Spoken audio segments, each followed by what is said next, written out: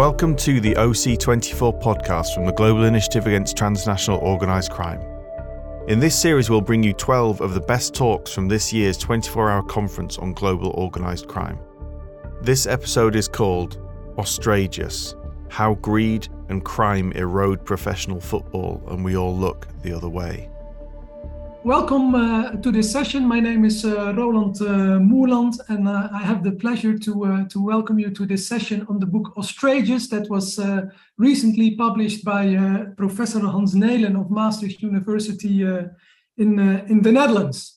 And during this session, which is has the style of an author meets critic session, we want to continue the discussion that Hans started in his book.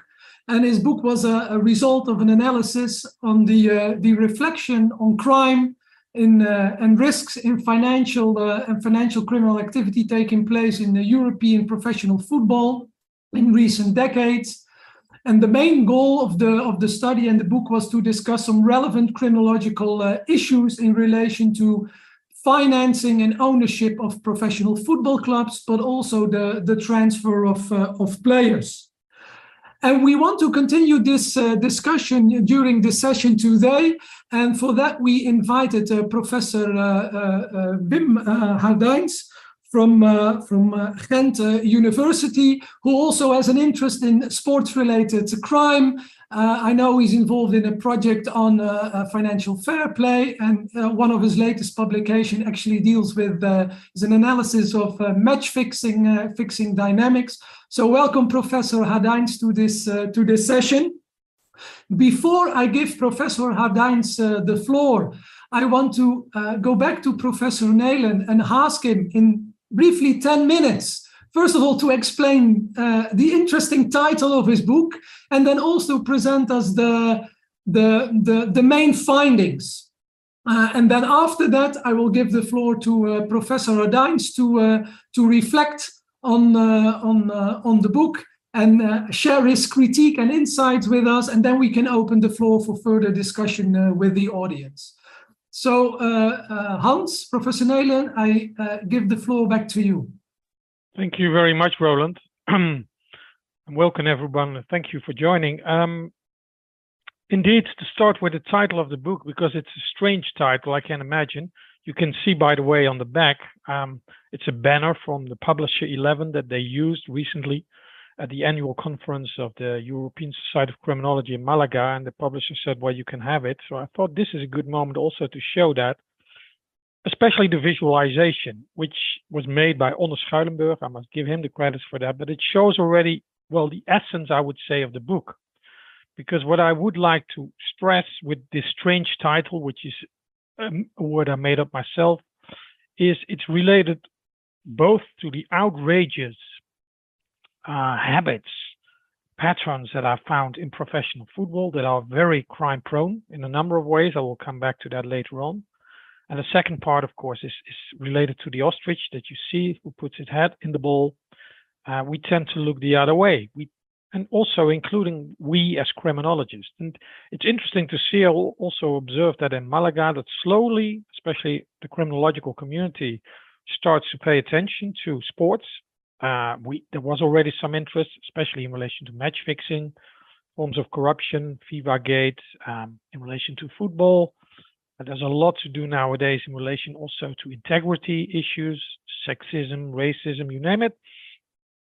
But still, I had a feeling I have an interest in organizational crime, crimes committed by organization, white collar crime, if you want. So financial aspects have always triggered me, have always interested me. And when I had a sabbatical leave for a year, I thought, well, let's combine my interest in organizational crime with my passion for football. I love watching football and see, because for a couple of years, I had the feeling, hey, it's strange, especially if we think about financial malpractices. And in particular, I must stress that the focus is on the financing of the clubs. So I'm not looking into corruptions within associations like FIFA or UEFA. And there have been others already that have written very interesting books on that. So my focus was both on the financing of the clubs and also so looking at ownership, looking at investors, and also because as far as I can see, my first analysis showed there is a strong linkage with the role that player agents play. The transfer of players is a tool, is a vehicle, especially in relation to money laundering, serious forms of fraud that can be abused for that kind of purpose. So I thought, let's focus on that. Let's focus on what we know about it. I would consider it to be a synthesis to a certain extent. I've tried to look at, so it's a very broad analysis based on various documents, all the documents I could lay my hands on, watching documentaries in this field, paying attention to all the relevant literature, but also speaking with a limited number of people, I must say. So I've been looking for a year into this world to find out, hey, what is the essence of the problems that arise in this area in relation to serious financial crimes, and what is our response towards it? That's the main goal. So the underlying questions were mostly related to understanding, grasping also the problems, not only trying to explain, but also to understand what was going on. Looking at, and that's where the ostrich comes in, also all the processes that somehow prevent us to take it more seriously. It says something about, I would say, the status of professional football, and also the collusion between private industry and the public sector, which gives all kinds of more or less the power that some people have in this area, also that they can control to some extent how much attention is being paid towards malpractices in the world of football. So I consider the book as a kind of a first step. So I don't think that after you've read the book that you think, well, we got all the answers. I do not pretend that. Also in terms of reactions, I don't think that, and what I wanted to prevent was also to focus on specific interventions and responses in a very detailed way. But I showed some, I would say, avenues, at least some policy options that you could consider, and not only looking at it from the outside. So immediately we could start thinking, well, this should be part of the broader AML, the anti-money laundering regime, and that you solely look at it in terms of external pressure. That's what we always are inclined to do immediately, that we think, okay, we have a serious problem, we need better legislation, we need more police powers, more investigations. That is only part of the things that I would like to discuss, because as far as I'm concerned, I want also to trigger a debate with the book, not only within academia, session like this one, but also to trigger a debate within the world of football itself and to open up. I refer to walls of silence, a concept used by other criminologists in the past in relation to other fields, but I still have strong feelings that many things are still concealed or hidden, and we have to break it up. And I come up with, different suggestions, avenues, and all those ideas, I think, have to be elaborated at a later stage. So I would consider the book again as a kind of a first step. But nevertheless, I hope at least that it will lead, to start with in this session, to some form of debate. And I'm curious to find out what my colleague Wim Hardijns thinks about it after he has read the book. So I give the word back to Roland. He's the moderator, but I'm looking forward to the discussion, and then I can address some of the issues that I discuss in the book more in detail. But I think overall this gives you at least an idea of what the book is all about, what my intention was when I started writing it. And again, it's just the first step. We have to do a lot more in this area. And I'm glad to see that many people are indeed joining the community of criminologists who look in the issue of sports. I'll leave it at this point. Roland. Thank you, Hans. Indeed, if you say we have walls of silence, then I think starting a debate and speaking up is one of the first things that you can actually do to curb this problem. I will now give the floor to Professor Hardijns to react on Hans's introduction and the findings in the book. Wim, the floor is yours. Thank you very much, moderator Roland, and thank you very much, Hans. My name is indeed Wim Ardijns. I work for Ghent University as a criminologist, and I work already a couple of years, several years, on the topic of sports and crime, and more specific, everything what has to do with sports fraud, corruption, and financial malpractices. So first of all, thanks to Hans Nelen for including me in this book presentation. I very much like to read this book. It was very interesting, and it gave me a lot of new ideas to work further on it on my own research projects. So let me start by saying that the book reads very smoothly. After reading this book, I think you have, as a reader, a very good knowledge about the problems that arise within professional soccer, professional football, the different cases that have occurred. Hans discussed several of these cases. The central actors who are playing a very prominent role in professional football, and the preventive and repressive mechanisms that are used today or that can be used in the future. I think the book is very clearly, it's very logically structured. And as a reader, you are left a little bit curious about each time the next chapters that need to be covered or that follow. And this is an important thing, I think, for reading a book like this. So in my further review, I would like to touch on some of the points raised in each of the 6 chapters. So I will try to pay some specific attention to some interesting, sometimes some surprising results.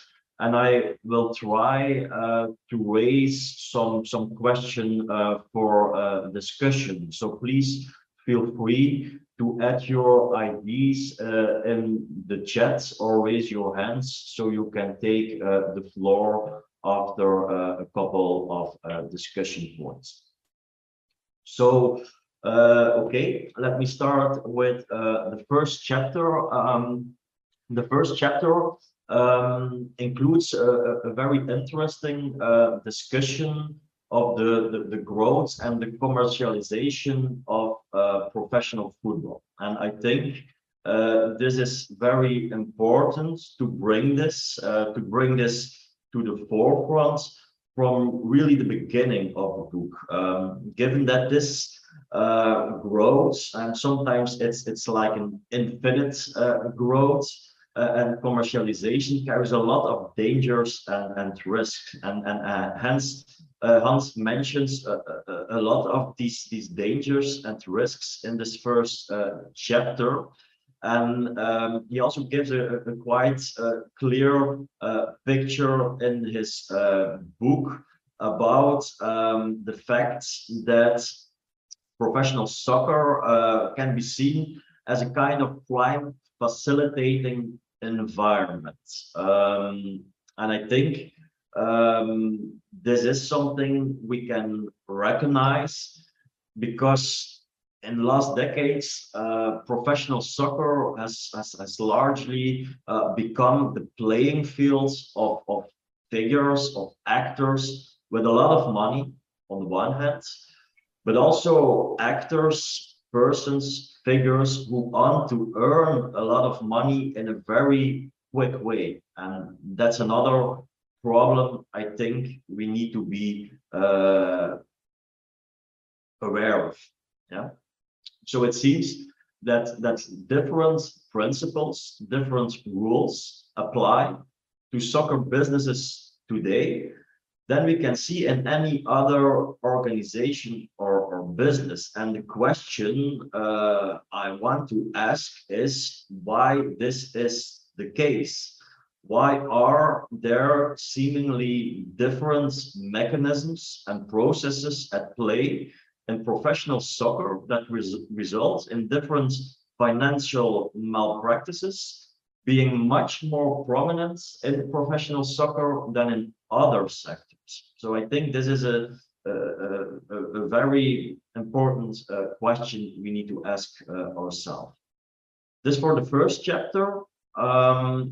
With regard to the second chapter, there is a discussion on the role of football agents. And there we can see that Hans not immediately painted a very positive picture of these actors in professional soccer. They are ubiquitous and they are intertwined in numerous functions and are involved in numerous financial transactions. In other words, let's say we can see them as a kind of linchpin in the whole story. So by using a number of case studies, this is made very clear in the book, and the question arises as to how it has come to this story and how we can change this in the short to medium term. The third chapter compares professional soccer to a kind of semi-autonomous social field. Yeah. Soccer, professional football, has its own structures, its own culture, and it is very difficult to start changing the rules of the game from the outside. And this is made clear in the book. The book discusses the recent evolutions and attempts at change, but it also states very clearly that these are rather insufficient to move towards a clean and financially correct sector. So I think it is important that in this chapter, the role of FIFA, of UEFA is discussed, because here I wonder to what extent sufficient action is being taken by these umbrella organizations today. Is sufficient capacity being freed up to take the irregularities out of soccer, out of professional football? Or is it rather a drop in the bucket? Fourth chapter, in the fourth chapter, the book zooms in on the tools that can be used today to address the different problems that are discussed: tax fraud, money laundering, etc. And there, an essential element comes forward, which is the creation of awareness. And in my opinion, this is indeed a very essential element.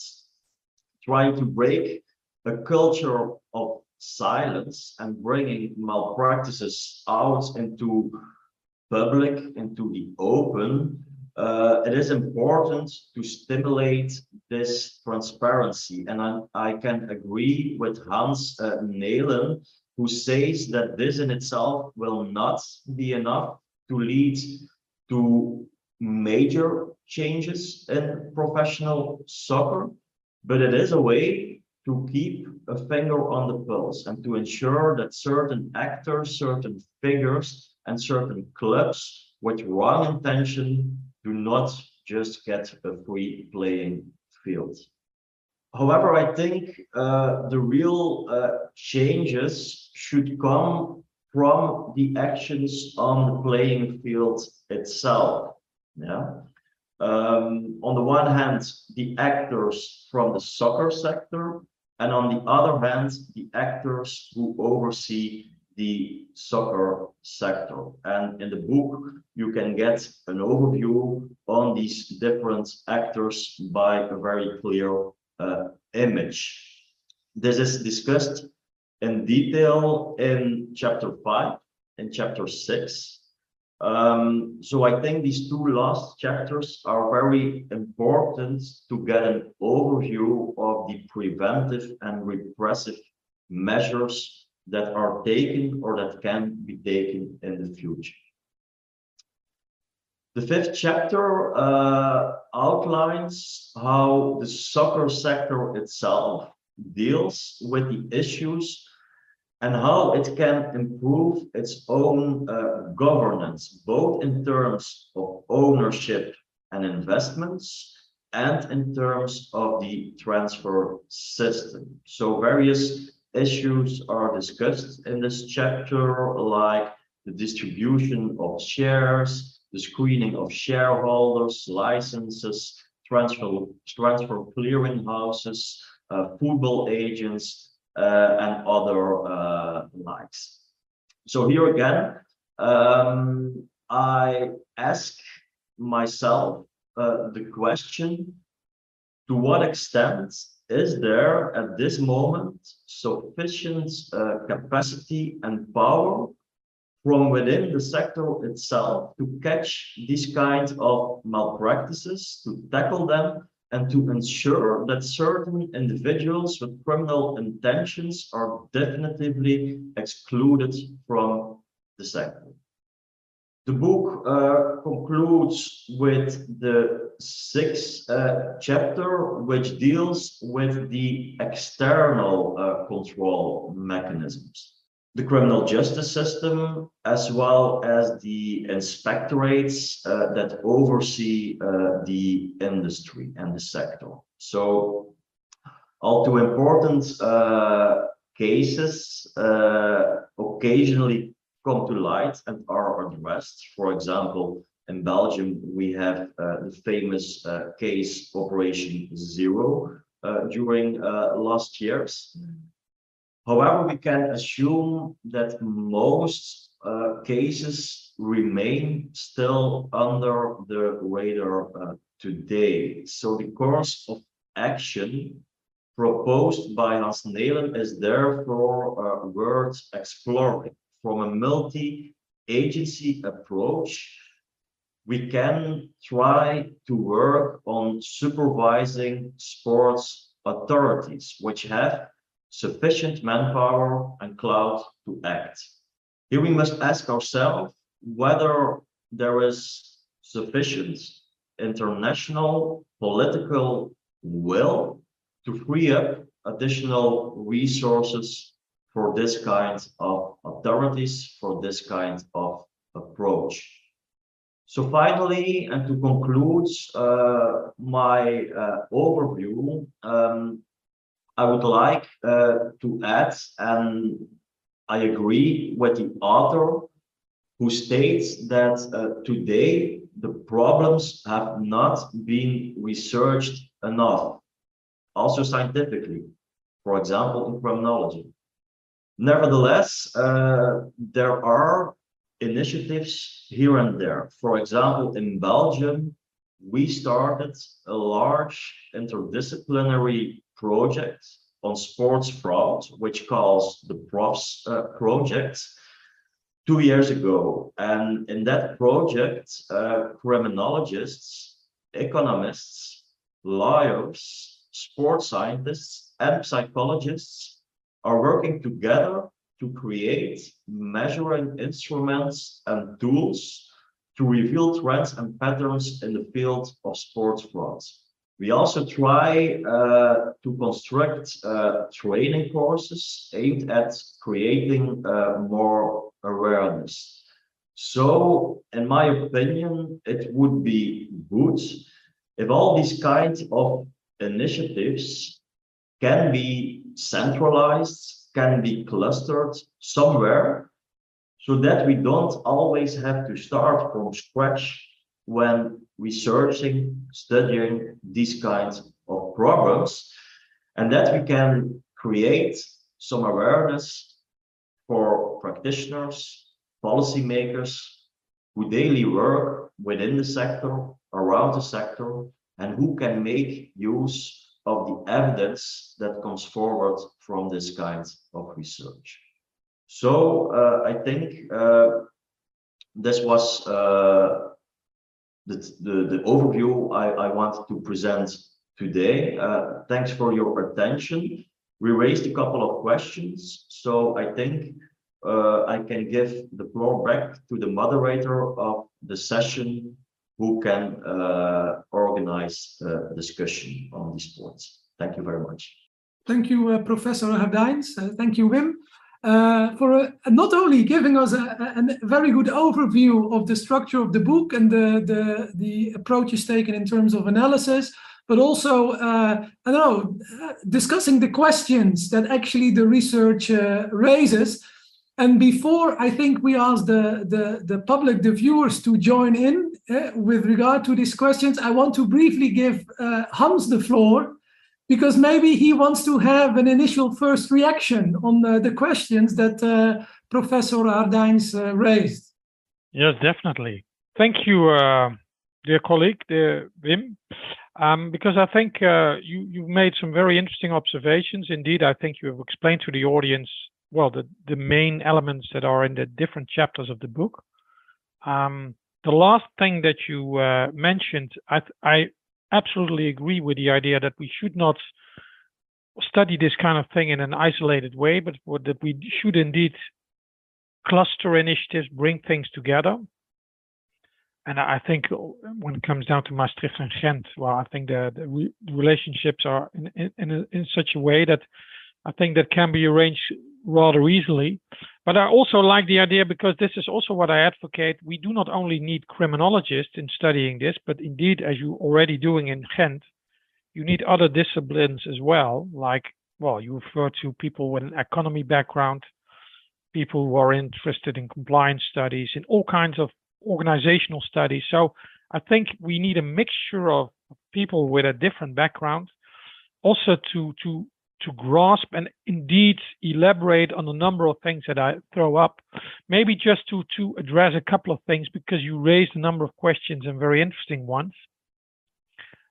First of all, when you said in relation to chapter 1, the main question that I got out of it was, well, if we consider this system as a crime facilitative system, but it seems to be different. There seem to be different processes at play in the world of football if we compare it to, let's say, to other industries. So we see similarities, but also we see to a certain extent that this world is rather unique, and which makes it crime prone. I think that is indeed a good observation, because to a certain extent, indeed, I did studies in the past on real estate, on construction and other industries, and you do see indeed similar mechanisms. But what makes the football industry, I would say, unique is not only is it the forms of it has created, and we allow them to create a world on its own. It has enormous amount of autonomy. Just to give one example, it's strange. We have already in Europe have now 6 directives on money laundering, anti-money laundering, and still the world of sports is completely excluded from that, which shows something, which shows at some point that we have agreed upon as society, okay, we leave this sector alone, we leave it up, and we believe in self-regulation. So for a long time, they could get away with that to a certain extent. And sports, let's not forget about that, which also shows why people are very reluctant in trying to intervene, is that, of course, the societal relevance of sports and football in particular, having a successful football club in your municipality, for instance, it shows that how important that is from a societal point of view, which also means, for instance, as we've seen, not only I refer to all the private investors and the investment groups that have entered the world of football, but let's not forget that in a number of cases, also the public sector, municipalities, have actually rescued a number of clubs that were at, well, they were at a point where they were destined to go down, to go bankrupt. But we've seen many examples in many countries where in the end, municipalities, local governments decide, let's support this. So that is intriguing. So the factors that are at stake, the relevant factors, may differ to some extent to other sectors where there is at least more. If you are talking about sealing off this community, not intervene, keep a distance, because I would say if we look around in Europe, and we know I describe various cases of malpractices, but if we look at the number of investigations by public authorities, they are very limited to a certain extent.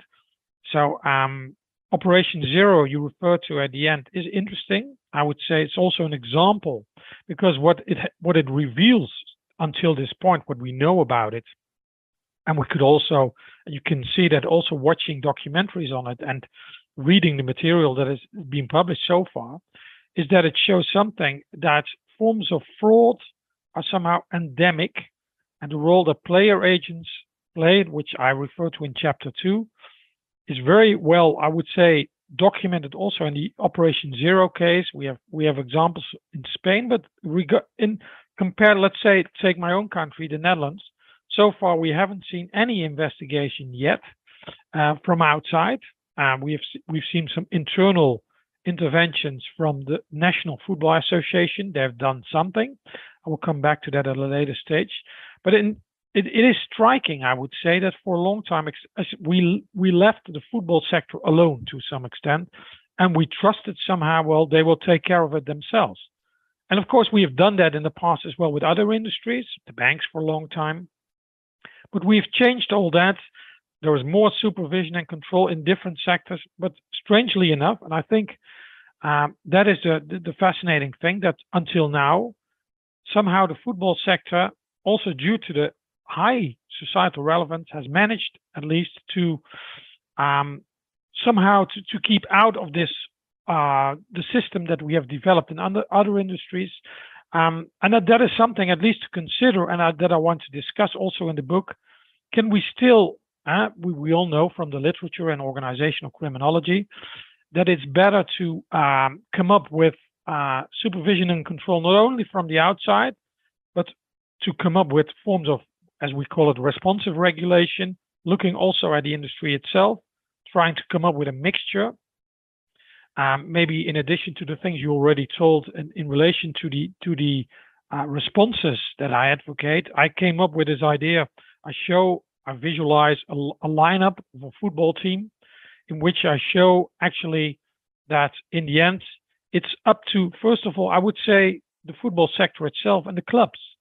Suppose you are approached by an investor who comes in, who promises you and says, well, I want to invest 15 million or 20 million in your club so you can promote to a higher division. You can play European football maybe. Strangely enough, until now, the clubs, well, it's not in that respect, it's not that strange from the club perspective, because indeed they want to perform better. The fans want that. It shows also a huge indifference amongst the fans, because many of them are primarily interested that the club will perform better. But still, we've seen examples where investors come in when when you look at the background of the money, so many questions can be raised or must be raised to a certain extent. And many people, the clubs, the fans, everyone seems to look the other way. So one of the things in my lineup in the football team, I say, well, the first responsibility to some extent is the ones who love the game, who are primarily interested. But of course, I'm not naive. You cannot expect them to do a lot, but indeed they do have a responsibility as well. Then I would say, of course, the associations, what can they do? Referring also to the question that you raised in relation to chapter 3, when you say FIFA, UEFA, is there already sufficient action being taken? They have done something. I must admit that. So they are not sitting only. It's not that they have just looked the other way completely. On the other hand, I would say, especially, for instance, if you look at the systems that they have come up with, what we all know about is financial fair play, which is an interesting system to look at, for instance, when you look at club finances. But the emphasis there is mostly on financial stability. We do not want to say that clubs take irresponsible actions, that So their balance is that somehow their budget is completely out of balance. But in terms of financial integrity, so far I haven't seen from UEFA and FIFA specific actions being taken that clubs, takeover of clubs, investments in clubs, foreign investments of groups of investors that come in, that you actually also should look at those investments, I would say from an integrity perspective, that you also take into account, okay, are we interested, first of all, where this money is coming from? I see two main problems in the football sector when it comes down to financing. What I would say, first study shows in this respect is that there's a lot of money coming in terms of money laundering, and so there are illicit money flows entering the sector. And the other main problem is there's a lot of money leaving the sector, and there is just a limited number of people actually, and then I refer to those investment groups, the player agents, who are somehow collude. They come together, they have mutual agreements. When a new investment group enters the world of football, what you immediately see, there are some player agents involved, and a carousel will start. Players are being sold, players are being bought. We all know from the literature in terms of money laundering and fraud that if you have an asset, and in this case it's a human being, if you can start playing with the value of it, if you can manipulate the value, if you start, we've seen that in real estate, we see it in art, but we also see it in transfer of players. We can manipulate it, especially because we do not have accurate data. Indeed, we can monitor transfers. We can read in the papers, this player is sold for this amount. But in practice, we know there is a gap between what's being published on paper and what is actually being paid. Those kinds of systems are hugely crime prone. We know that. So we do not have the accurate data. FIFA and UEFA so far are primarily interested, I would say, in stability rather than looking at crime aspect, integrity aspects. They haven't really looked into that so far. And one of the problems, of course, you need people who can actually do that. You need people with a specific form of expertise. So you have to know, and we're talking about, of course, in Europe, you have different kinds of jurisdictions. If you look at the financial flows, of course, it goes beyond Europe, because we all know that offshore and all kinds of corporate structures are being used. So the money is being sent around globally.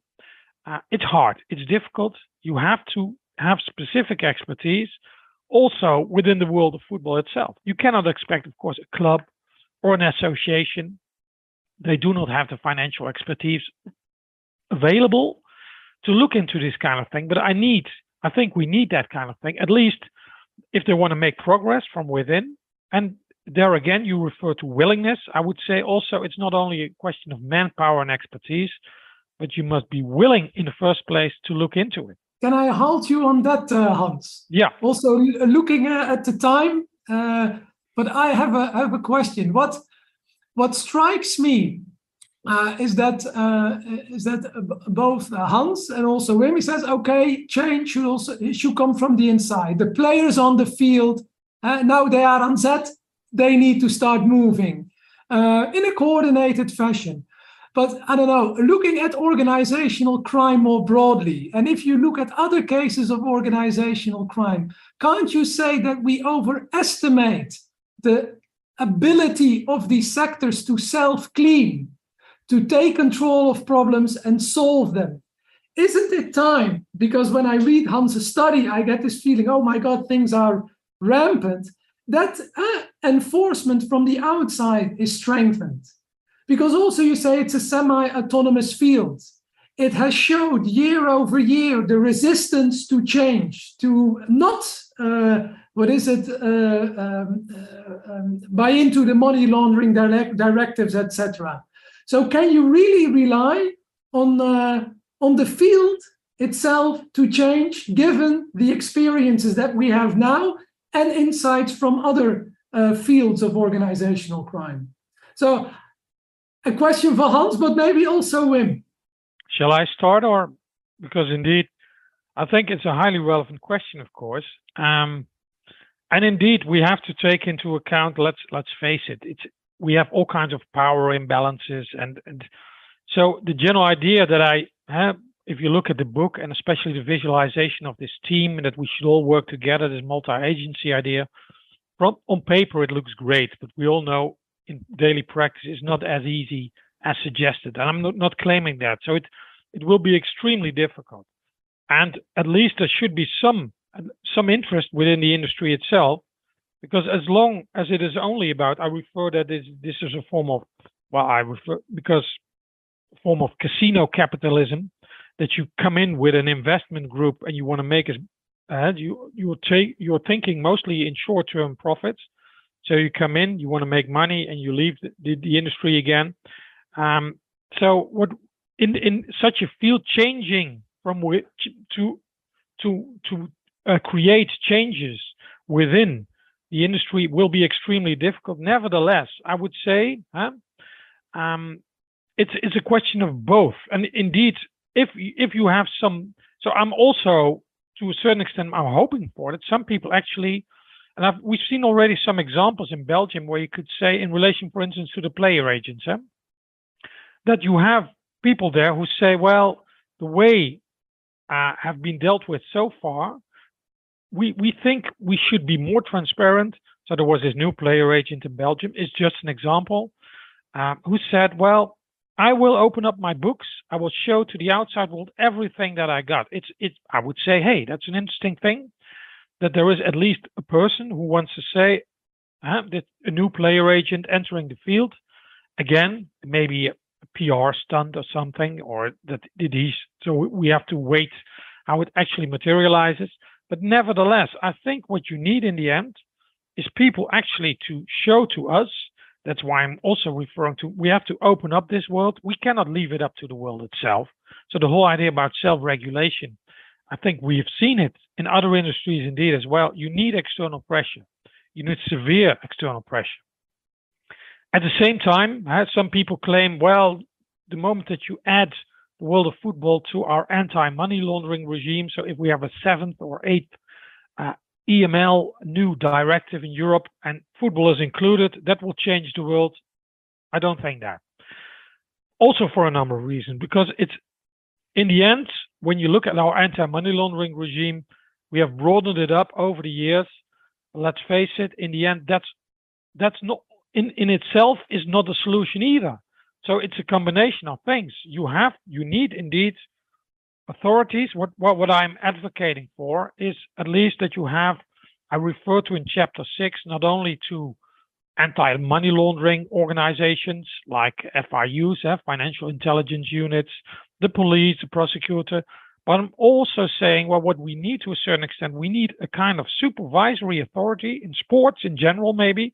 Let's not link it, let's not limit ourselves to football, but we may need an authority who looks into all kinds of integrity issues within sports. I wouldn't say that is, by definition, that you should limit yourself only to financial malpractices, but you need an authority with sufficient expertise, who has regulatory capacity, who can actually do a number of things. Well, we've seen examples in other industries as well. When you have a strong form of at least a regulatory capacity and authority that actually can do all kinds of investigations that you cannot expect the clubs to do themselves or the associations. We need more pressure in that respect, indeed, from, I would say, from certain authorities, and working together also with scientists like us. If we know that we do not have accurate data, that what we see from there only tells us part of the story, well, we need, and Wim Hardijns just gave an example, we have to work with others. We have to use other technologies to find out more what's going on in the first place. So I think it's a question of both, but maybe Wim Hardijns wants to add something to that as well. Yeah, of course, maybe a few things, if I can be shortly. I think it's a combination of inside and outside willingness. But indeed, like Hans said, pressure is very important. We are in a situation that it is very difficult to expect changes from the inside only. We will have to rely on some pressures on some sanction mechanisms, for example, tax advantages that can be adapted. And these can bring changes from the inside. And another aspect I want to mention here is what you also mentioned in your book, Hans, that is the indifference among the fans. I think the fans are a key player today in professional football. Sometimes this is underestimated. And I think that by bringing more awareness among fans, this can also be a pressure mechanism that can have serious consequences for clubs who are not in line with ethic, with rules, with the financial transaction. So I think we can pay more attention to that kinds of pressure mechanisms and to hope for bringing changes in the future. Thank you, Wim, for this edition. Meanwhile, 2 questions have gone up, and I see also a hand that is being raised. I start with the first question, which is from Peter Duncan. Thank you for your question, Peter. And the question is towards Hans. Have you had the opportunity to look into how image rights structures contribute to flows of funds out of the football system, possibly to companies that are not always owned by the players, whose rights are ostensibly being commercialized? Did you look into this, Hans? Only, I would say, Peter, thank you very much, because indeed that's an intriguing part of the whole system that we, as the audience, we tend to look mostly when it comes down to transfers, that we look at transfer, the sums of money involved in there. But indeed, when it comes down to players, and the money, especially in relation to tax evasion and the problems that arise there, it is probably highly related to image rights structures that are being used. So we only see, again, only part of the story there, and that flows of funds. And there is indeed some evidence available. If you look at the serious cases that were found in Spain, this is also one of the things that strikes me. If you look at, again, the ostrich, or the way that we as an audience respond, many of those cases in Spain, the most famous players around the world, Ronaldo, Messi, Modric, you name them, they have all been indicted, and some of them convicted, or some of them settled their case. But indeed, it was mostly related to image rights of those players and the constructions they came up with to come up with structures to actually commit serious tax fraud. Many people actually, when Messi and his father they were convicted by the Spanish authorities for these kind of constructions, they were revealed. Interestingly enough, I think that also says something about the world, that we started thinking about this, mostly due to football leaks. Since 2015, there was somebody suddenly who showed to the outside world, first of all, who disseminated the things that he found by means of a consortium of media representatives. And we read a lot about this. Football leaks, I think, has revealed a lot of information. So there was a whistleblower involved, someone from the inside, who actually started showing to us, to the outside world, hey, this is what the football really looks like. And that is amazing if you just look at part of it, because there's still a lot to explore for us if we could get access to that kind of information. But still, if you look at those situations, and if you look at all those Spanish major football players, it was all related to image rights. Still, so you can manipulate that really easy. But to answer the question, to be honest, this was one of the things I touched upon. But I would say for more studies, and I think you yourself are very much interested in that, because I think part of the main problem in relation to, especially to tax fraud, is related to the image right, indeed. So I only saw a tip of the iceberg, I would say, but there's far more to explore in that respect. Okay. Thank you, Hans. There is another question by Michiel Vervloed. And his question is, how can you regulate football agents without having a European approach? A lot of agents are, for instance, active on the Belgian market, but are not located in Belgium, by which Belgian authorities are not able to make them obliged entities, they should become subjected to the MLTF legislation on a European level. Maybe a pan-European solution by the new AML authority. What are your thoughts here, Hans? And maybe also towards Wim? Because I think this is a question that not only focuses on what Hans looked at, but I think it's a broader question. Well, indeed, and this is also indeed one of the things I address in I think chapter 5, where, and again, I show some avenues, but indeed this, as Michiel rightly says, is one of the main problems. You could argue, as many people say, we made a mistake in this respect by deregulation, that at some point FIFA actually, and in 2015, decided, well, let's forget about it. So let's deregulate that industry of player agents. So as a whole, that was a message sent around the world. I think a wrong message. They are reconsidering that, but still, you have indeed a problem that if you think about forms of regulations, for instance, that people need a permit, that they have to deserve a license. You may think about screening mechanisms that you only. But indeed, one of the main questions here is, can you do that on a national basis? Because in Europe, we do that. You can do it in one country, but the moment that somebody actually is located officially somewhere else, then you may have a problem. Indeed, that is one of the things. You should come up with a European approach, which makes it even more complicated. But at least if there's some debate in that direction, I would very much in favor of it. Let's face it, by the way, also say, in some countries, like France, for instance, they are far more strict than, for instance, we are here in the Netherlands. So in France, there is already a system which is stricter. But even that, if we come up with new regulations, we also have to think about, again, and we know that as criminologists, that people will start coming up with forms of, let's say, displacement. They start to circumvent the regulations. So we have already seen that some people we do no longer want to be player agents.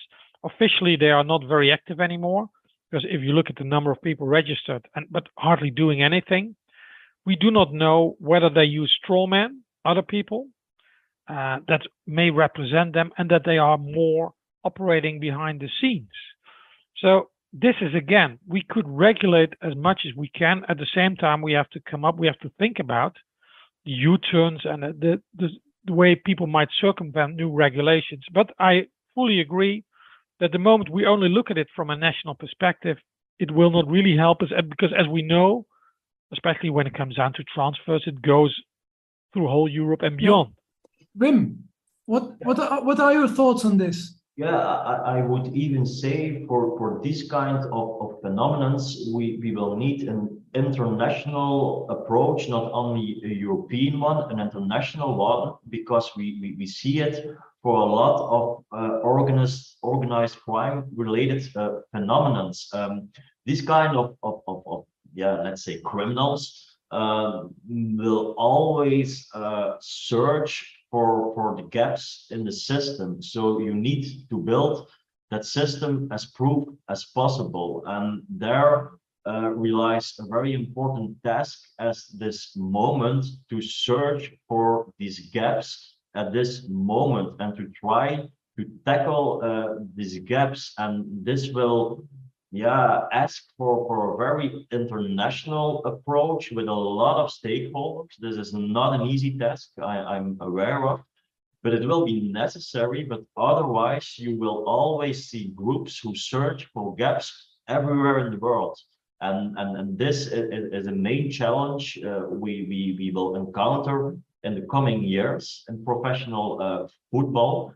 And you will need to collect and to bring together most important stakeholders from most important football countries in the world. Of course, you cannot bring everyone, especially not in the international situation we are today, but a lot of countries can work together on that problem from different continents. Yeah.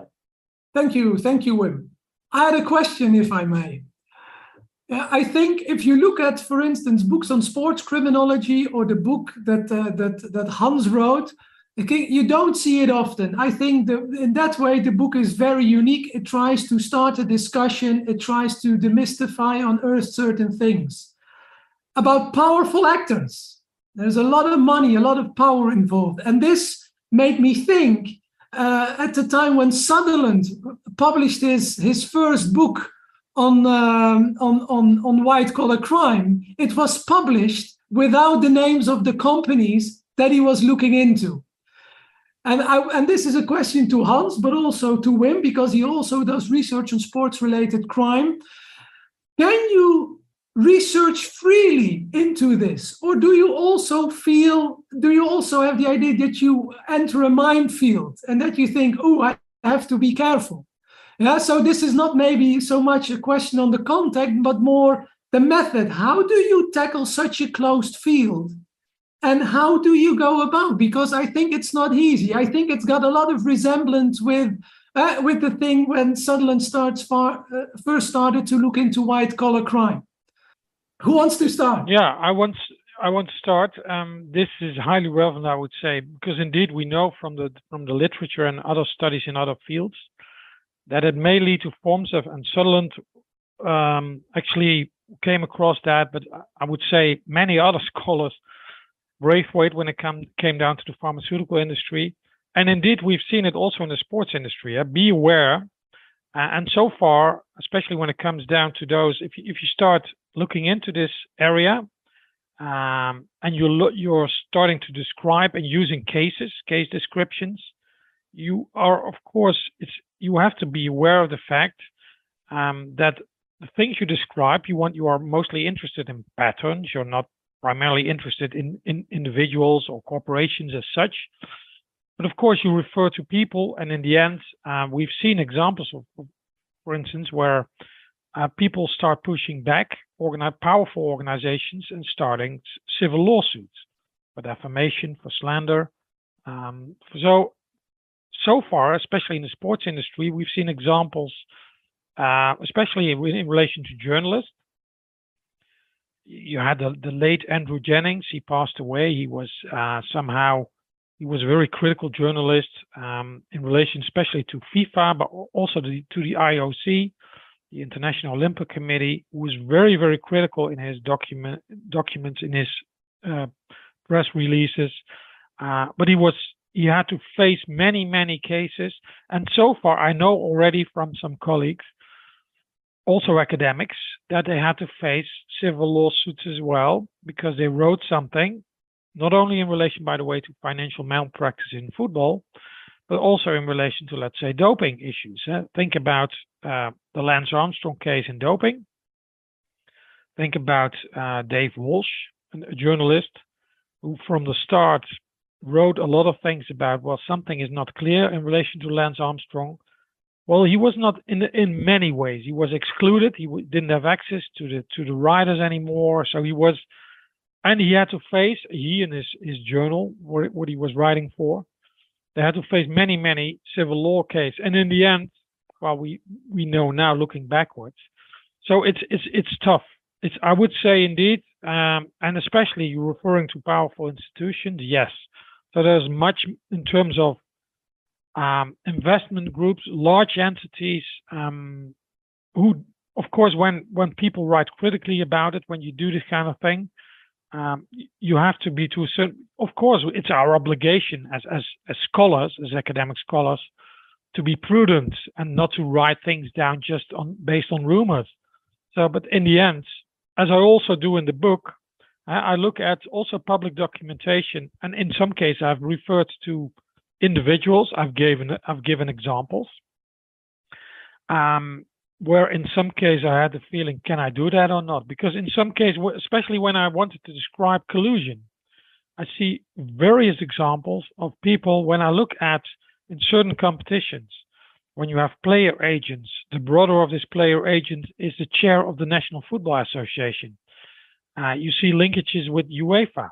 You see linkages with certain mayors of cities who know. So it all comes together, and it's very much.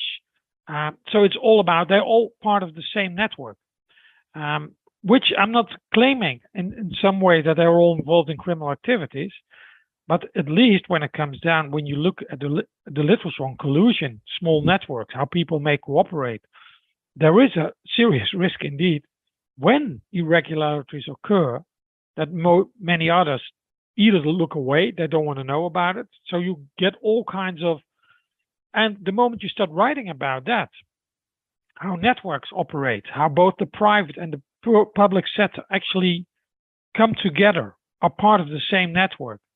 And that it is the moment that you do that and refer to some, come up with examples, it is to a certain extent, it's tricky. I recognize that.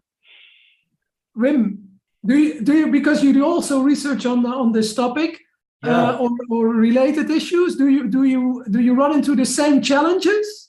Yeah, of course. And another difficulty I want to mention is data collection and data availability, because as researchers, we want to rely on valid data, on reliable data, but it is very difficult to get this kind of data. Sometimes we have some data about big cases like the scandal we had a couple of years ago in Belgium with the gambling Chinese, or now Operation Zero. There will be data available in the coming years. But a lot of other cases are rather under research, and we don't possess this kind of data. So this is a main challenge we encounter in our research, and in fact we would need more study in the field itself. And what I want to say with that is that we would need to be as a researcher in that closed circuit, in that closed environment that the football sector is. So we need to observe things, we need to have participatory observations to really put your finger on the key processes and mechanisms at play, because now we encounter a lot of difficulties when we ask key players to work together with us in a study, in a research. They are very afraid to come out badly when they are involved in a specific club, for example. So it is not easy. So I think when we can make steps in a way that we can have a better picture on these key processes and mechanisms at play, that would be very interesting. So I think this is one of the main challenges: the data collection and the data availability. Well, I fully, if I may, Roland. Yeah. I fully agree with that.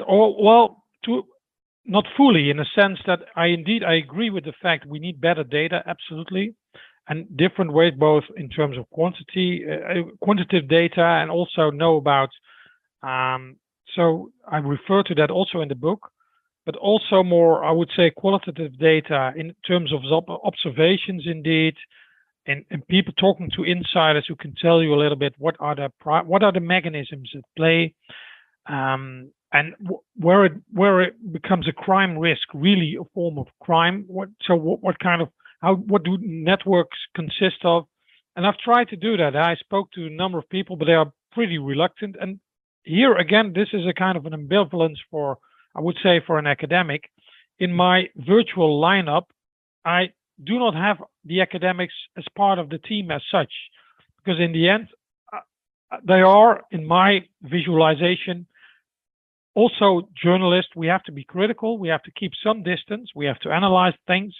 So that is always finding the good balance, of course, doing this kind of study.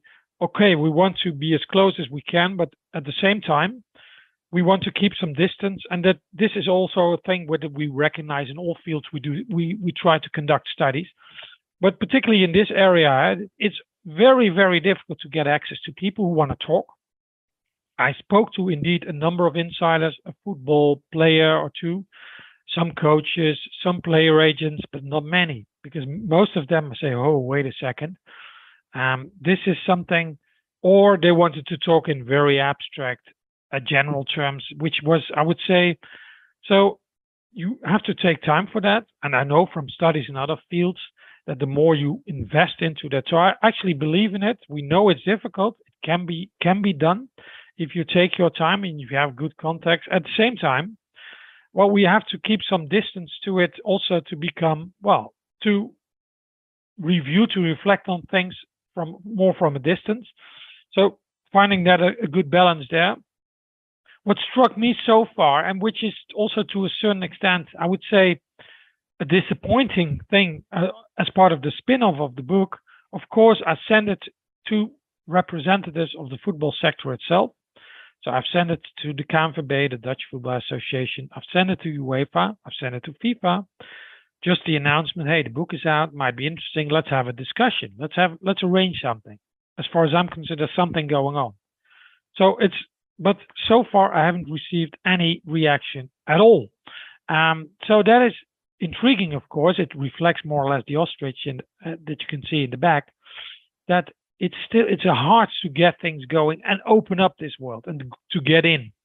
But nevertheless, we should indeed, this as I said at the start, I consider this as one of the first efforts. There have been others, but not that many so far.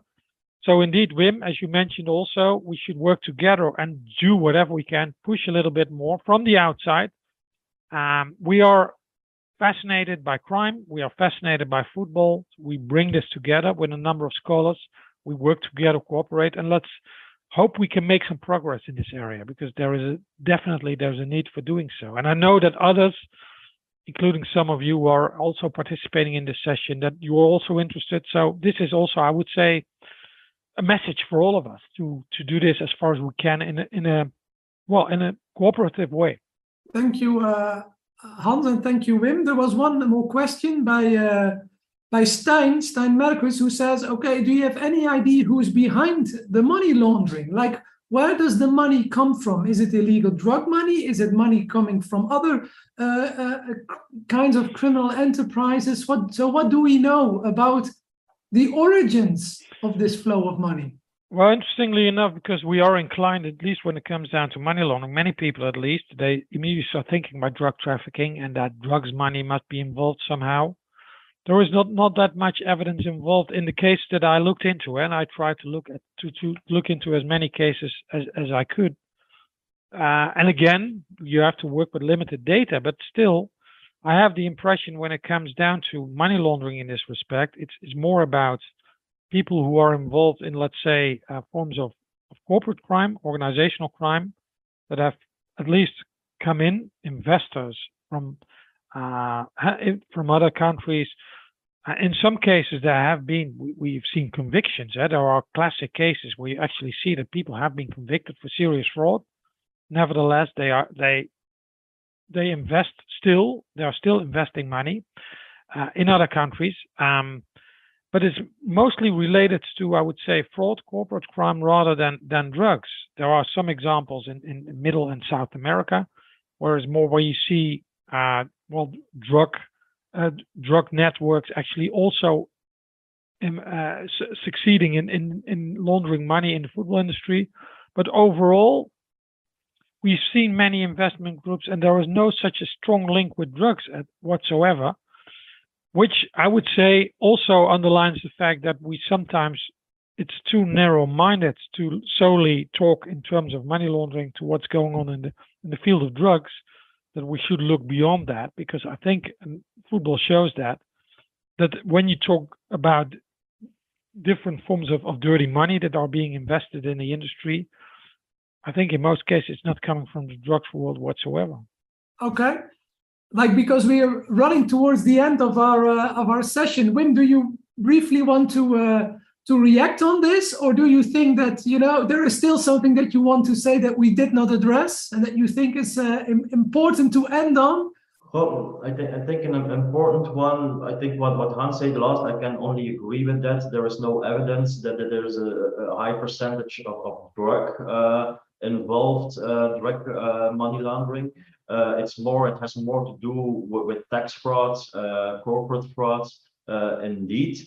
But the last point I can conclude with is that we as scientists can think together on making tools, making instruments, measurement instruments that can be used in the future by everything who wants to tackle this kind of phenomena. For example, we can work on fraud perception tools. We can work on make trainings for law enforcement agencies who need to investigate these kinds of problems. So I think we can facilitate a lot of actors who work around this problem, and we can do that in a very evidence-based way, and that can be a main advantage for we as scholars, and that is something we can deliver that is not only scientifically relevant but also in the field. So I think that can be an interesting key point to take home. Okay, so like based on our scientific knowledge and methods, we can empower those who need to work in the field to curb the problem. Hans. Yeah, my final words maybe. Well, I think what Wim just mentioned would be a good conclusion, I think, of a very interesting session. As I mentioned earlier, I regard the book as such as more as a starting point, and it's something that, fortunately, there are more and more scholars interested in this area. I recently heard about a new institute in Rotterdam working in the field of sports and integrity. So increasingly, you see in the Netherlands, in Belgium, I know in the UK as well, and in other countries, there's more interest in this field. And there's still so much to explore, and not only in the world of football. It's just because I was a football fan, but I see other types of sports. So let's continue working on this, and I hope to see many of you in another occasion. That was also a question. Is it only a problem in football, or do you also have this in other types of sports? But we run out of time, so we need to wrap up. That's something for another discussion, another panel. I want to thank Hans. I want to thank Wim. I want to thank the attendants for this interesting session. Hopefully you will move on to other sessions because the conference keeps on going. There is enough food for thought to be gathered. So we tune out here, but I think, as the speaker said, hopefully on the background we keep collaborating, because I think there are interesting avenues to pursue there. Thank you for listening to this episode of the OC24 podcast from the Global Initiative Against Transnational Organised Crime. This talk was just one of 85 from this year's 24-hour conference on global organised crime. To get access to the rest, head over to oc24.heysummit.com. Thanks for listening.